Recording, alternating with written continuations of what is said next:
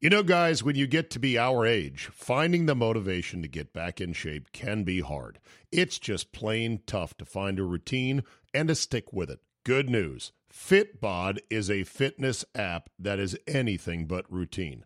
It tailors your workouts to fit your life, your goals, your gear, and even your schedule, so you can avoid burnout.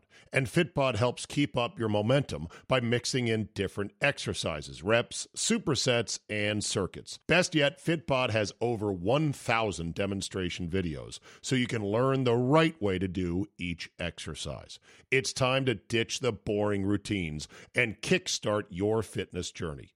Add Fitbod to your workout essentials. Join today to get your personalized workout plan. Get 25% off your subscription or try the app for free at fitbod.me/Zabe. That's fitbod.me/Zabe.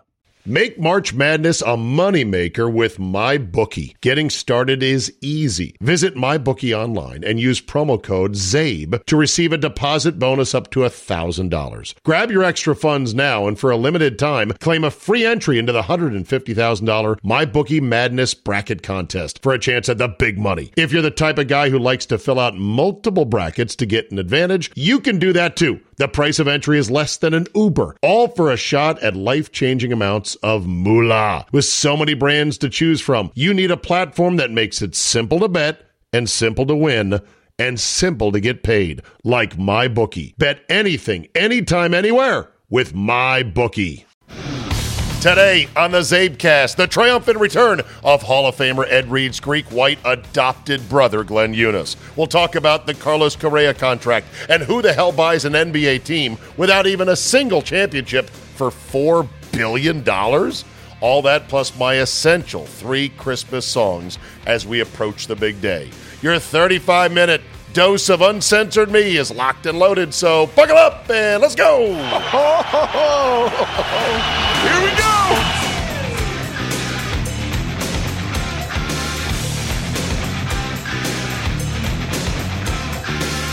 Thursday, December 22nd, 2022. Thank you very much for downloading. Before we get into everything here, including my friend Glennie coming on the podcast today, Franco Harris has passed away at the age of 72. He died overnight in his sleep. No cause of death at this time. But Franco Harris was a living legend in NFL circles. Super Bowl champion, as well as the man at the center of the most controversial play in NFL history, voted the most iconic play in NFL history by NFL Films, the Immaculate Reception.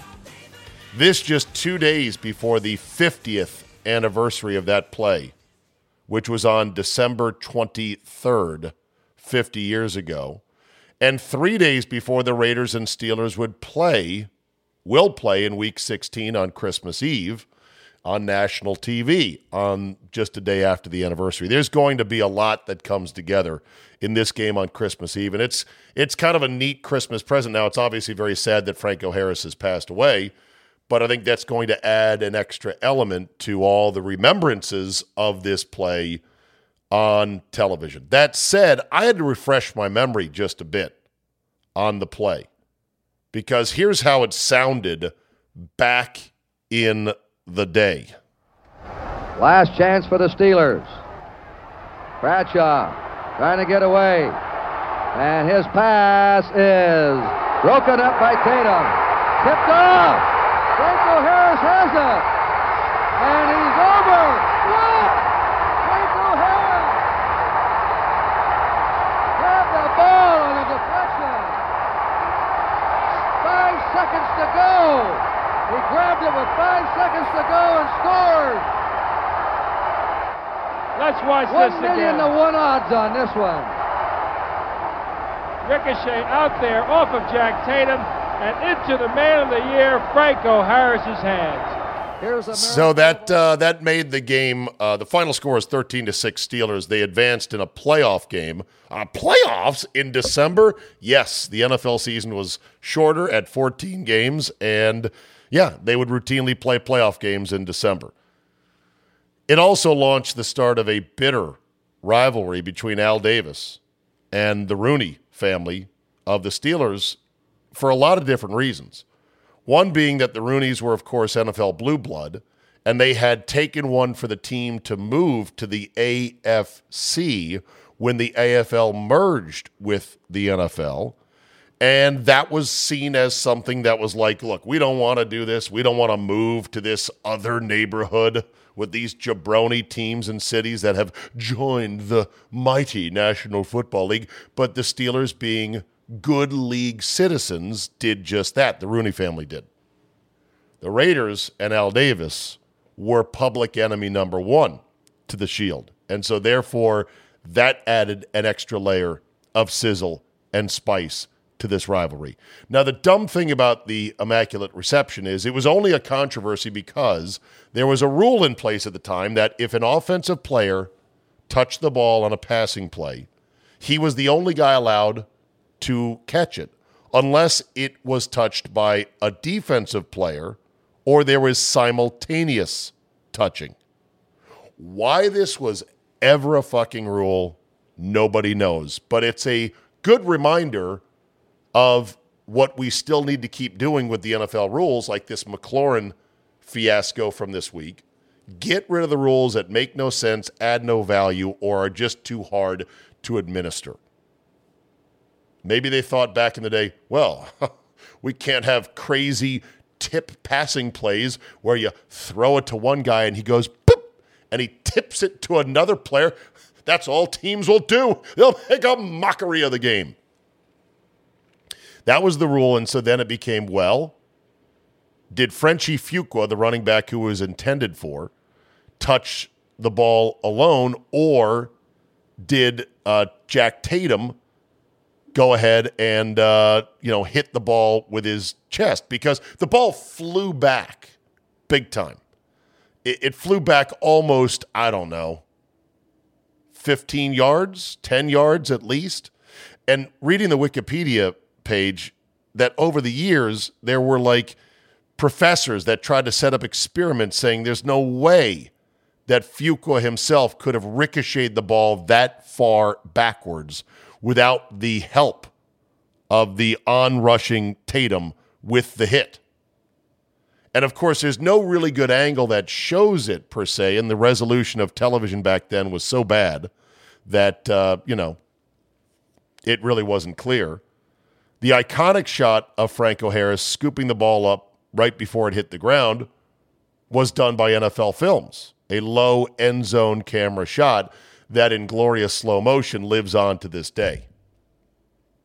Of course, the Steelers did not win the Super Bowl that year, even though they advanced. They lost to the Dolphins, who finished their perfect season that year and became Super Bowl champs. But the Steelers were then on their way, winning 4 Super Bowls in the next however many years.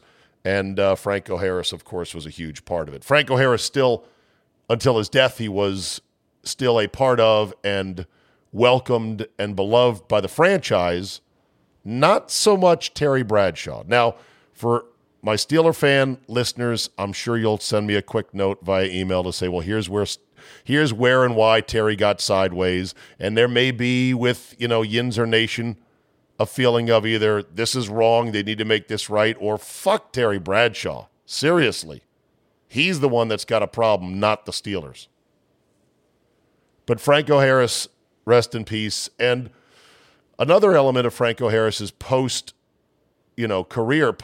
career was the fact that at the height of the Joe Paterno scandal involving what did he or did he not know about Jerry Sandusky, he supported his college coach, because he played at Penn State, Joe Paterno, to the hilt.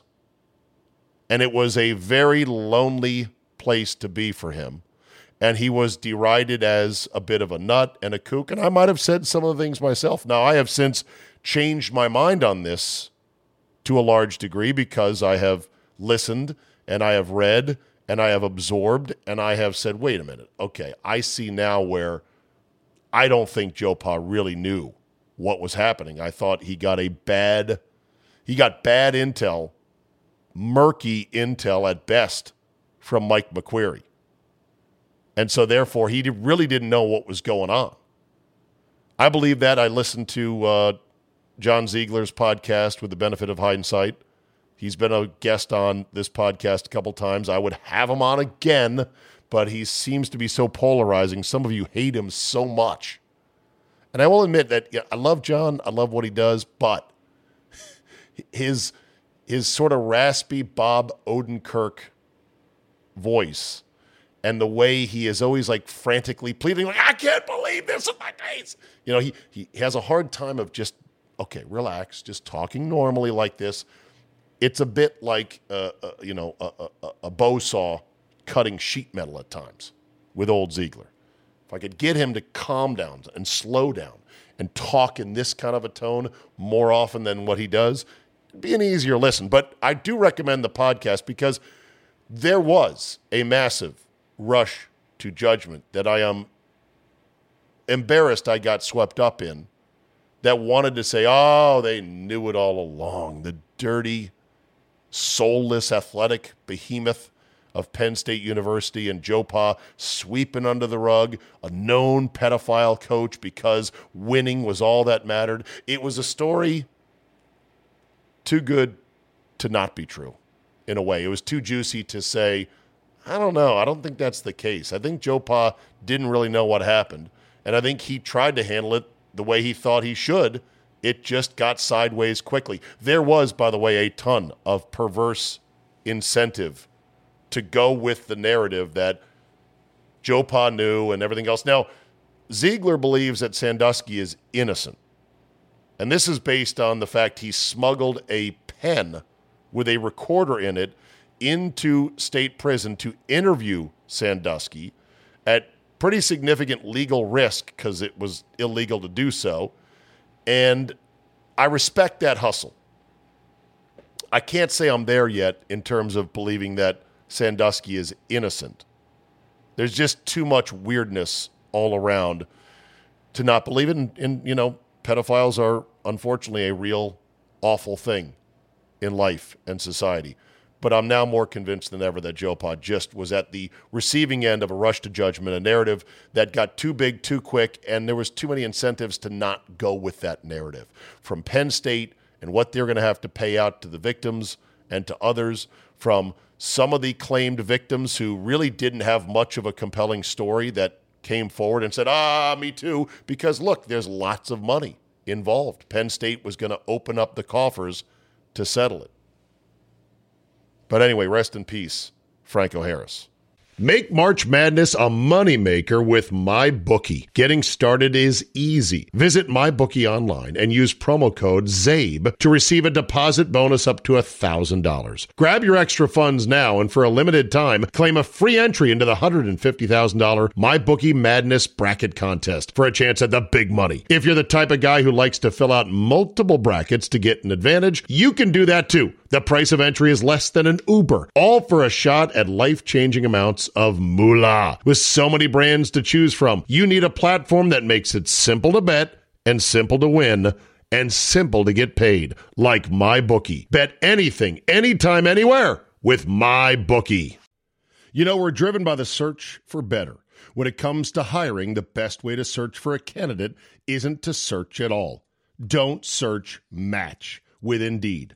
Indeed is your matching and hiring platform with over 350 million global monthly visitors, according to Indeed data, and a matching engine that helps you find quality candidates fast. Ditch the busy work. Use Indeed for scheduling, screening, and messaging so you can connect with candidates faster. And Indeed doesn't help you just hire faster. 93% of employers agree Indeed delivers the highest quality matches compared to other job sites. This according to a recent Indeed survey. Listeners of this show will get a $75 sponsored job credit to get your jobs more visibility at Indeed.com/Zabe. Just go to Indeed.com/Zabe right now and support the show by saying you heard about it right here on this podcast. Indeed.com/Zabe. Terms and conditions apply. Need to hire? You need Indeed. Our bodies come in different shapes and sizes, so doesn't it make sense that our weight loss plans should too? That's the beauty of Noom. They build a personal plan that factors in dietary restrictions, medical issues, and other personal needs so your plan works for you. Noom doesn't restrict or shame when you want to treat yourself. Their flexible program focuses on progress instead of perfection. You don't have to give up carbs or anything. And with their daily lessons, you can learn something new about your food choices every day. After just a few days of using the app, I learned how to recognize cues for overeating and how to choose the right foods to feel full. Stay focused on what's important to you with Noom's psychology and biology-based approach. Sign up for your trial today at Noom.com. That's Noom.com. And check out Noom's first ever cookbook, The Noom Kitchen, for 100 healthy and delicious recipes to promote better living. Available to buy now wherever books are sold. All right, let's talk about this $4 billion purchase of the Phoenix Suns and Carlos Correa getting paid by the what? The Mets? I thought he was going to the Giants. Glenn Eunice time.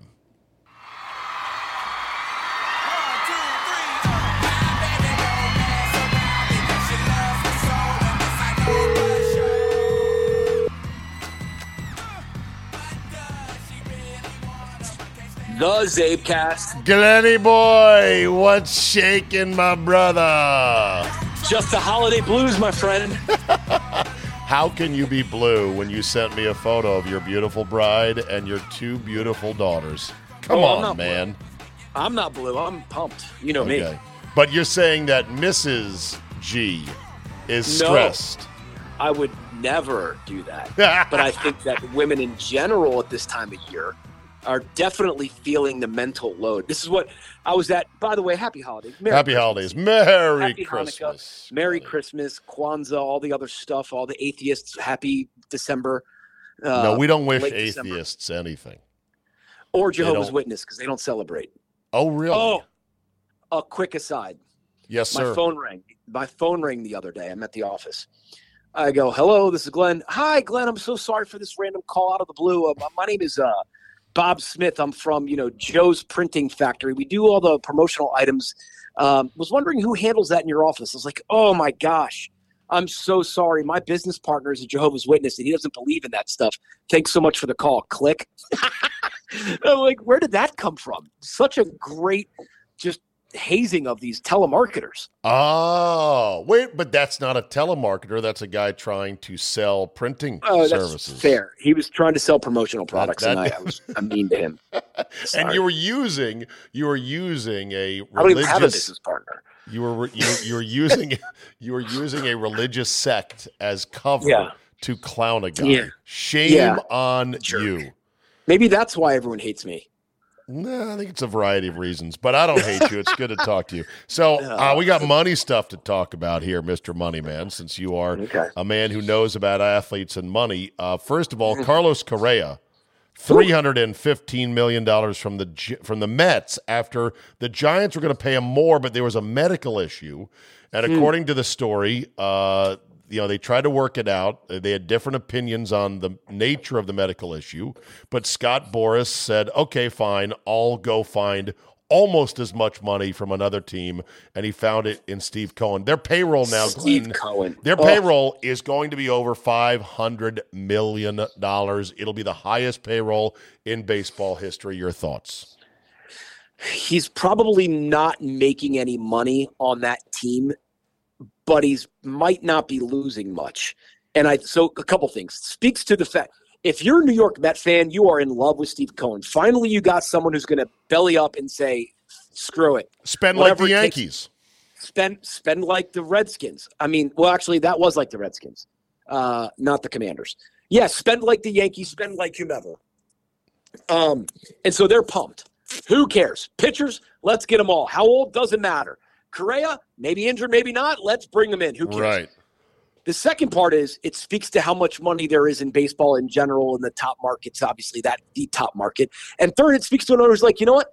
If I got to take a $100 million write-off this year, so be it. I had the tax appetite anyway.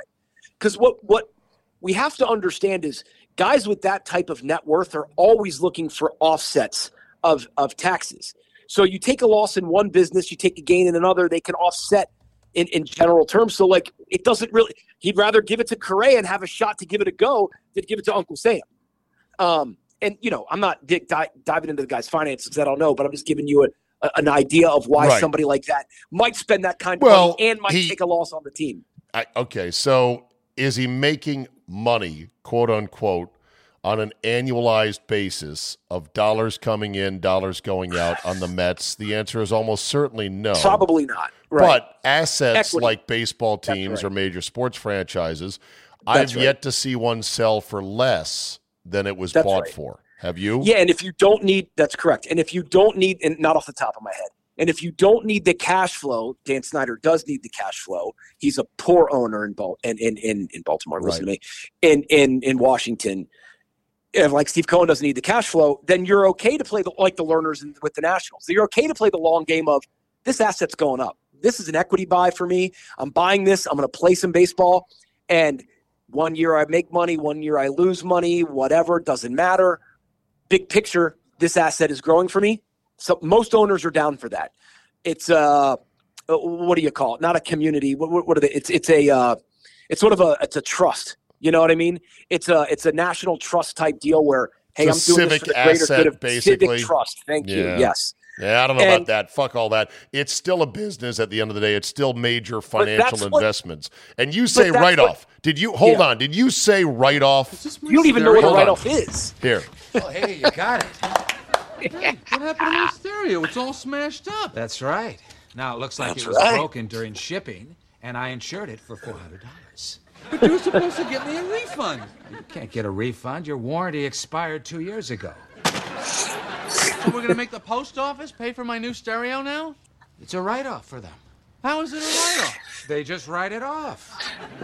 Write it off what? Jerry, all these big companies, they write off everything. You don't even know what a write-off is. Do you? No, I don't. But they do. And they're the ones writing it off. You know, it's so good. The brilliance of Michael Richards there, who sadly immolated his entire career in one bad moment on stage with a heckler while he was doing stand-up post-Seinfeld with the N-bomb a million times. His facial acting there and the way he digs into that scene, and I'm wondering how much of that was written by Larry David and the writers. But the funny thing is, as Jerry is properly challenging him, that you don't know what the fuck you're talking about. He gets more serious, he gets quieter, and he leans in with a tone that says, listen, they know. They're the ones writing it off.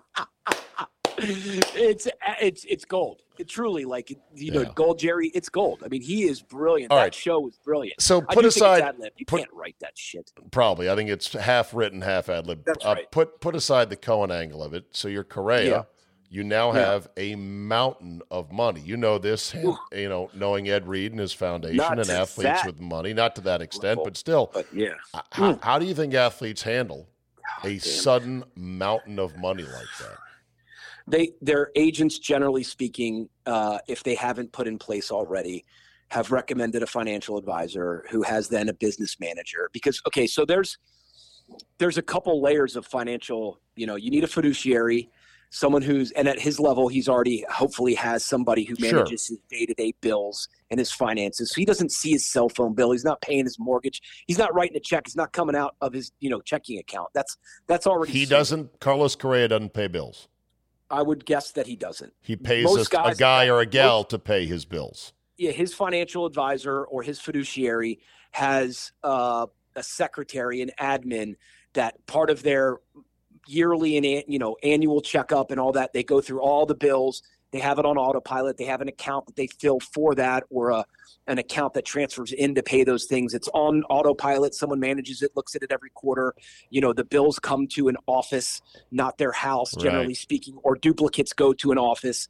It's basically they set up access for a third-party person, a human being that manages that day to day, and they're not writing checks monthly. It's on autopilot. All right, but don't you generally then speaking, with the more people though in your financial kitchen? Isn't the there more hands in the cookie jar? No doubt. Well, that's the thing. Don't you need people to watch the people? You do. You do. And you're paying for all of them, and mostly they're outsiders. So at some point, it'd be smart if you're an athlete to get maybe one or two guys. Who's policing the police is the question. Right? One or two guys that you keep a sharp eye on. That's and right. you actually roll your sleeves up and maybe do pay a couple of bills like a normal Joe citizen, because then you are now involved in your own finances. Logically, yes, but they're beyond. But it doesn't work that way. It doesn't matter. And also, it's sort of like the cost of doing business. Like there's not generally. By the way, you hear all these stories about guys getting robbed. There's a lot of people that don't have their shit buttoned up. Of course. And if there's leakage, like, okay, someone steals $2 million from him, like, you know, is that worth it for him to have the peace of mind? I'm not saying this. This is a bad comment, but the guy needs to focus on baseball so he can make $300 million. If someone steals $2 million, he was able to focus on baseball to get $300 million. Net, he's winning. Like, whatever. Because I hear these guys don't pay their bills. They don't pay their real estate taxes. Next thing you know, their house is foreclosed, even though they didn't know it. And it's not foreclosed. It makes TMZ. It's like Carlos Correa, $350 million contract, and he's a deadbeat because he didn't pay his property taxes. He doesn't know how to pay his property taxes, and then it went into foreclosure, and someone bought it at auction for 3 cents on the dollar, and he missed his opportunity to buy it back because they give you a big grace period. You know what I mean? Like, that's real. No, you're right on that. And can I just quick aside? I never know fully whether or not my shit's buttoned up on property taxes, because it's like, oh, the new mortgager should have sent it to, the county, and they should be the ones to pay it. But don't worry, one call will get it straightened out. Or it's like, well, the tax base changed or the rate changed, so you were actually in arrears a little bit. But don't worry, we'll roll it into next year's, and we'll just keep it going through the bank and the mortgager. Or mortgagee. No, I'm the mortgagee. They're the mortgager. Yeah. Whatever. Yeah, that's right. So, but here's you'll. So athletes don't want to deal with all that, and they've got multiple properties and tons tons of cars and personal assistance and tax liability. And the tax liability, every state they play in, they play 2 games in Florida versus 2 games in New York, and the difference is astronomical in taxes. That's right. And hopefully the team sorts that in their W-2 and it comes out that way. But some of these guys have entities and they get paid through their entity. I mean, it's a whole thing. Right. But then hopefully they got a write-off. They can find a write-off. It's a write-off, Jerry. So basically for a sport. It's a business inside the business. Right. For a sport that's dying, baseball, there sure is a lot of money still in a sport that's dying. Never quite seen that. Maybe baseball isn't as dying as people think. Yes and no. So the demo's getting older, no doubt, but where they're still making a lot of their money is on regional sports networks, which are sort of past their prime, but not dead yet. They're not dead yet. The RSN model is in real trouble. Real trouble. So the second part of that is MLB, and this goes back about 10 years. MLB was the first one to really launch their MLB.com and their streaming and their app and all that stuff. And it was revolutionary. And the technology was so good that they actually ran the back end. I'm nerd.com right here. They actually ran the back end for the WWF and for the Masters.com and for the NCAA tournament for CBS. And they ran all kinds of back end. And it was a huge boon for them. Big money to each team. It was tons. ESPN bought in, 5 years ago at like $1 billion. And they actually sold the technology all into ESPN a couple years ago. But MLB.com made and still makes, with their subscription model, a ton of money for the teams in the league. And that, with the still alive but dying regional sports networks, is why there's money still in baseball, and just the vast amount of games at scale, even though ticket sales are a small portion. It's going to come to an end at some point. How long? Not sure right now. Steve Cohen's got enough money to figure it out. What's going to come to an end? The regional sports networks and traditional cable and things like that. Are you saying $300 million contracts for ball players are going to come to an end? That's a good question. I don't have that answer. I mean, if you had been at some point, you'd think they'd level out, but I would have thought that 10 years ago. 20 years ago. Yeah, that's right. That's right.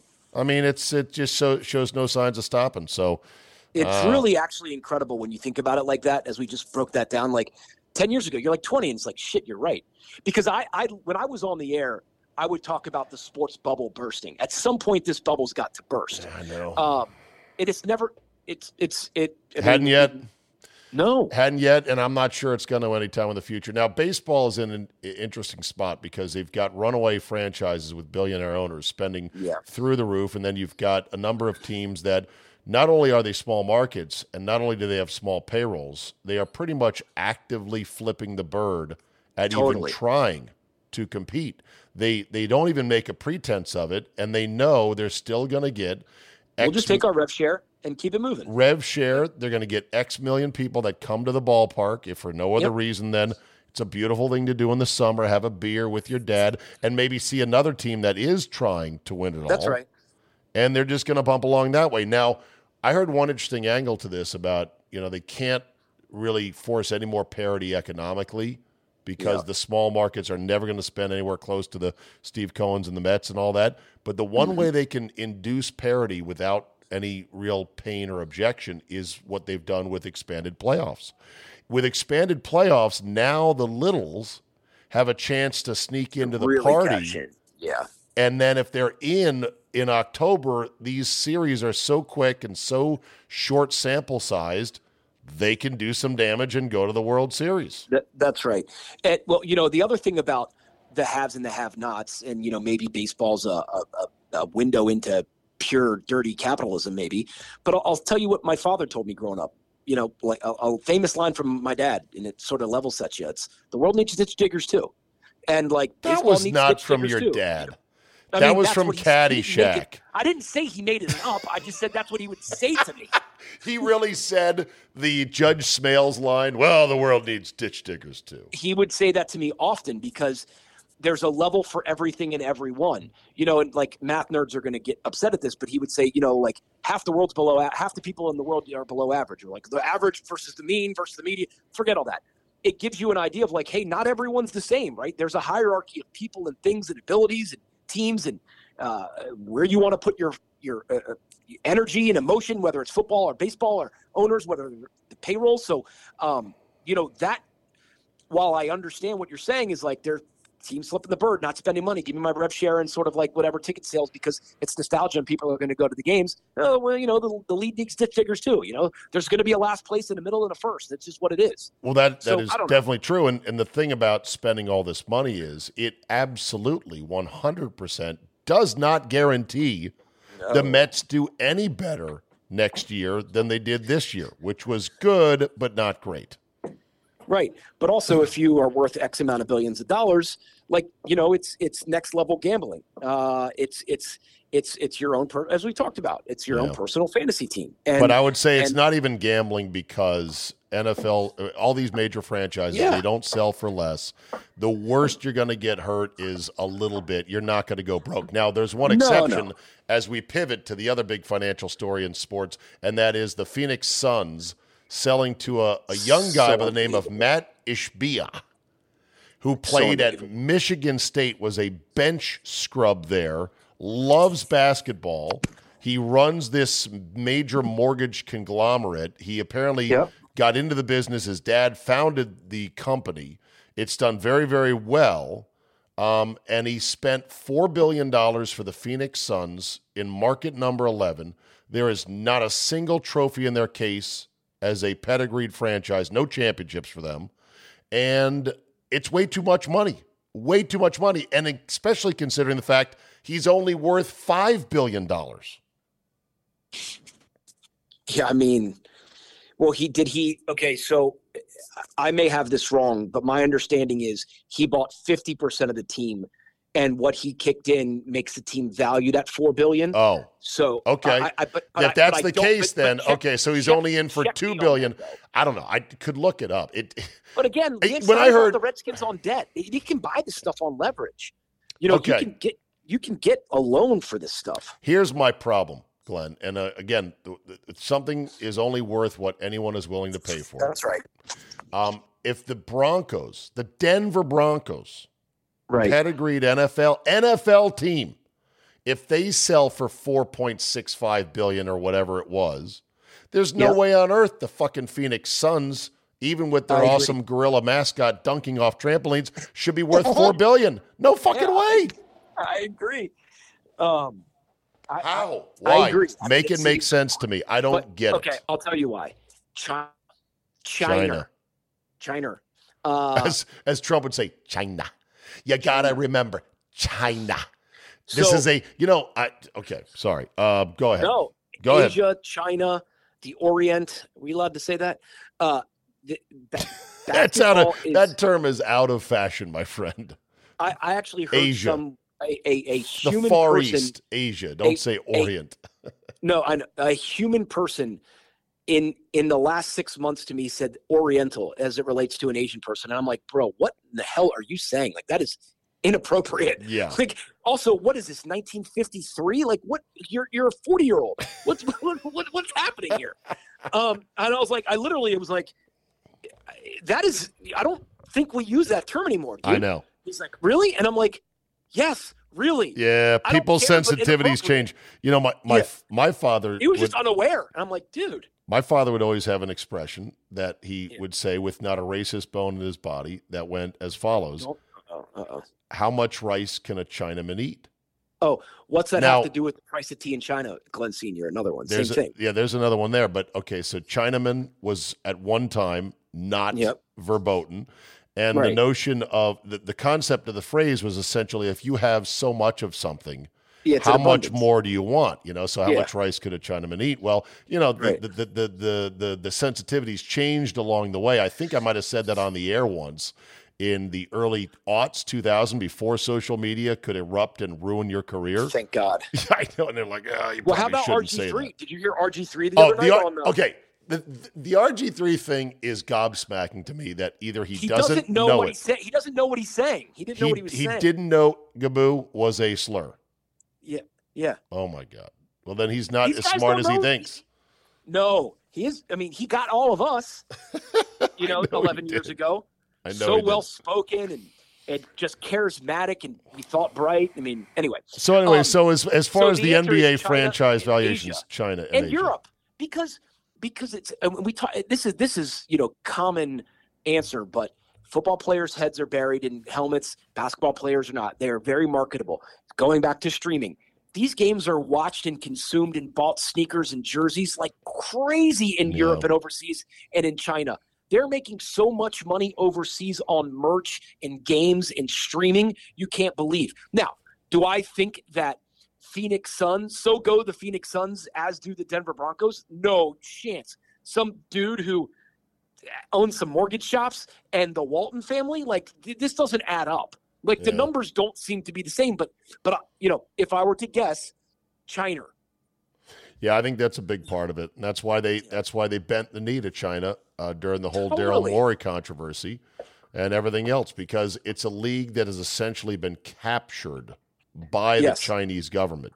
The league is a captured entity that has to exist with China, but it probably will be a great investment for old Matt Ishbia when it's all said and done. Son of a bitch. I guess. $4 billion. Real quick, I got a couple minutes left, and then we're going to wrap it. What else was hot on your mind this week?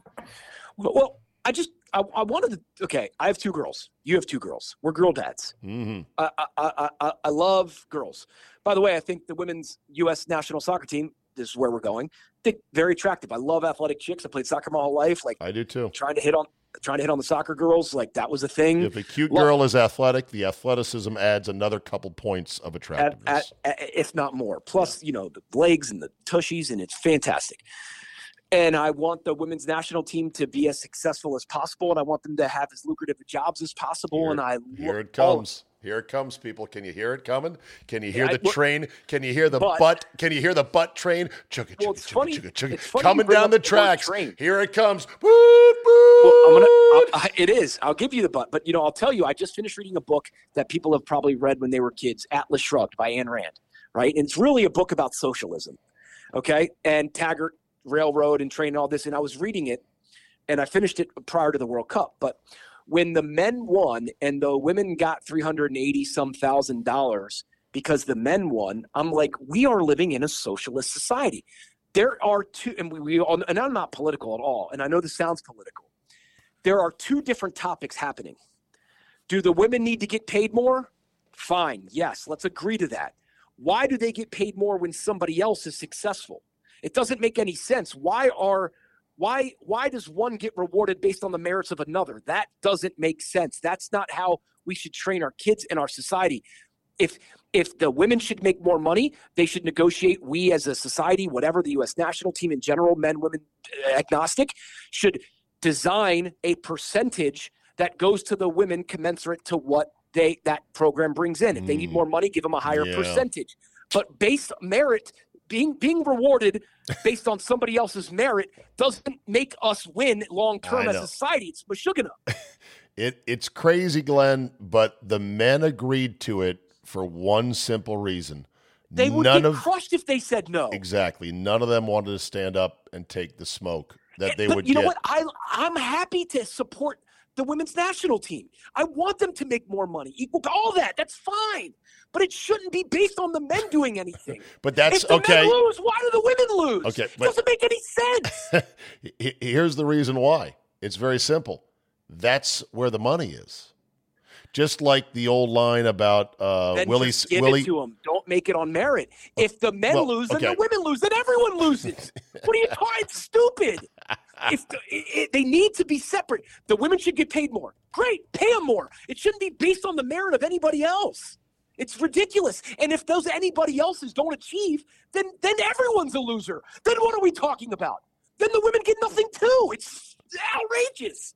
It's outrageous. Well, and we're setting ourselves up for failure when we teach our people this. Born in 1901, Willie Sutton had become one of the first top 10 fugitives on the FBI's list because he was a serial bank robber. And when asked, why do you rob banks, he said, and I quote, because that's where the money is. And it's a brilliant line. And so when you ask, why did the women's team, take the money from the men? Because that's the only place the money is. That the only commonality between the women's team and the men's team is the flag on their jerseys. There's no money in the women's game, not relative to the men whatsoever.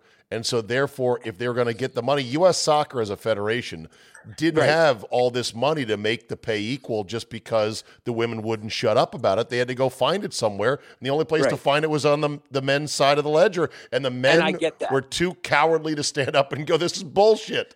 Listen, I get that. But see, that's not my argument. If the argument is the greater U.S. Soccer Federation has X amount of dollars and we're going to divvy it out equal, great.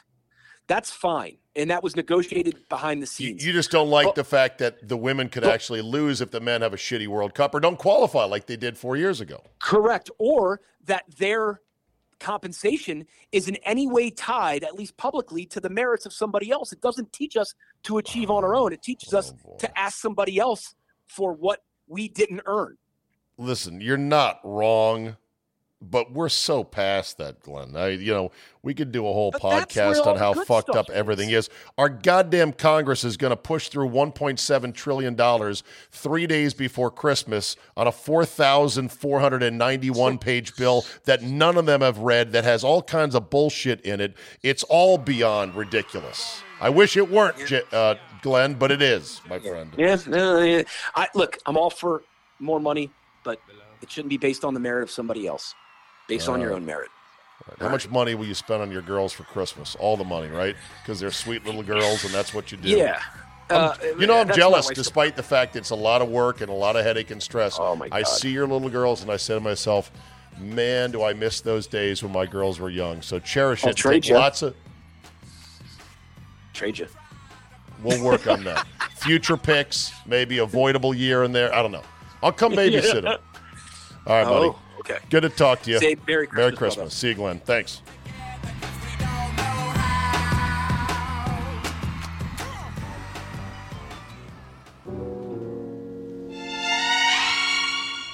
I'll end on this. Yes, there will be a subscriber edition of the Zabecast tomorrow, Friday the 23rd. There will be a short subscriber edition Monday, the 26th. And then I'll take the middle of the week off, and I will do a subscriber edition next Friday in advance of Week 17 in the NFL. Yes, even yours truly needs a few days off. But I'll finish with what I consider my 3 essential Christmas songs. Not necessarily my top 3 or even my favorite 3 or the best 3. That's all, a different way to look at it. I look at essential songs as I want one. If I'm only picking 3, I'm going to pick one from each category that I look at the holiday in. One would be Andy Williams' Most Wonderful Time of the Year. That is an upbeat banger that describes this sort of vibe of Christmas. Then I would do Hark the Herald Angels Sing, which is a song that obviously ends most Christmas services, and you march out into the crisp Christmas Eve air with that song ringing in your ears, and it's a beautiful thing. It ends Charlie Brown Christmas, Hark the Herald Angels Sing. And then this one, the Christmas Song. Great simple title. Really know how to fly. Sung by the great Nat King Cole, but written by Mel Torme back in the mid-'40s. Mel Torme was known as the Velvet Fog for his incredible voice. They gave it to Nat King Cole and said, here, you should sing this. He did, over the objections of his label, believe it or not, and it became a monster hit. They added a string accompaniment, which you hear here, that obviously makes it, but man, what a song, huh? Little piano interlude. It's a 3-minute and 10-second song, that's it. But it's got all the feels, if you ask me, especially the way it ends up winding up. The Christmas Song, Nat King Cole version. It's been covered a million times by a million artists. You may have your favorite one, but this is the OG GOAT, so let's just soak it in. And so I'm offering the simple phrase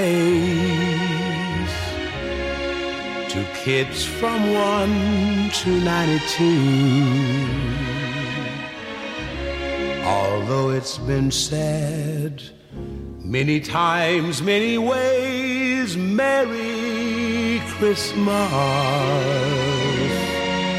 to you. That is perfection right there. For my freeloaders who do not subscribe, Merry Christmas. And for you subscribers, I'll see you tomorrow. Make March Madness a moneymaker with MyBookie. Getting started is easy. Visit MyBookie online and use promo code ZABE to receive a deposit bonus up to $1,000. Grab your extra funds now and for a limited time, claim a free entry into the $150,000 MyBookie Madness Bracket Contest for a chance at the big money. If you're the type of guy who likes to fill out multiple brackets to get an advantage, you can do that too. The price of entry is less than an Uber, all for a shot at life-changing amounts of moolah. With so many brands to choose from, you need a platform that makes it simple to bet and simple to win and simple to get paid, like MyBookie. Bet anything, anytime, anywhere with MyBookie.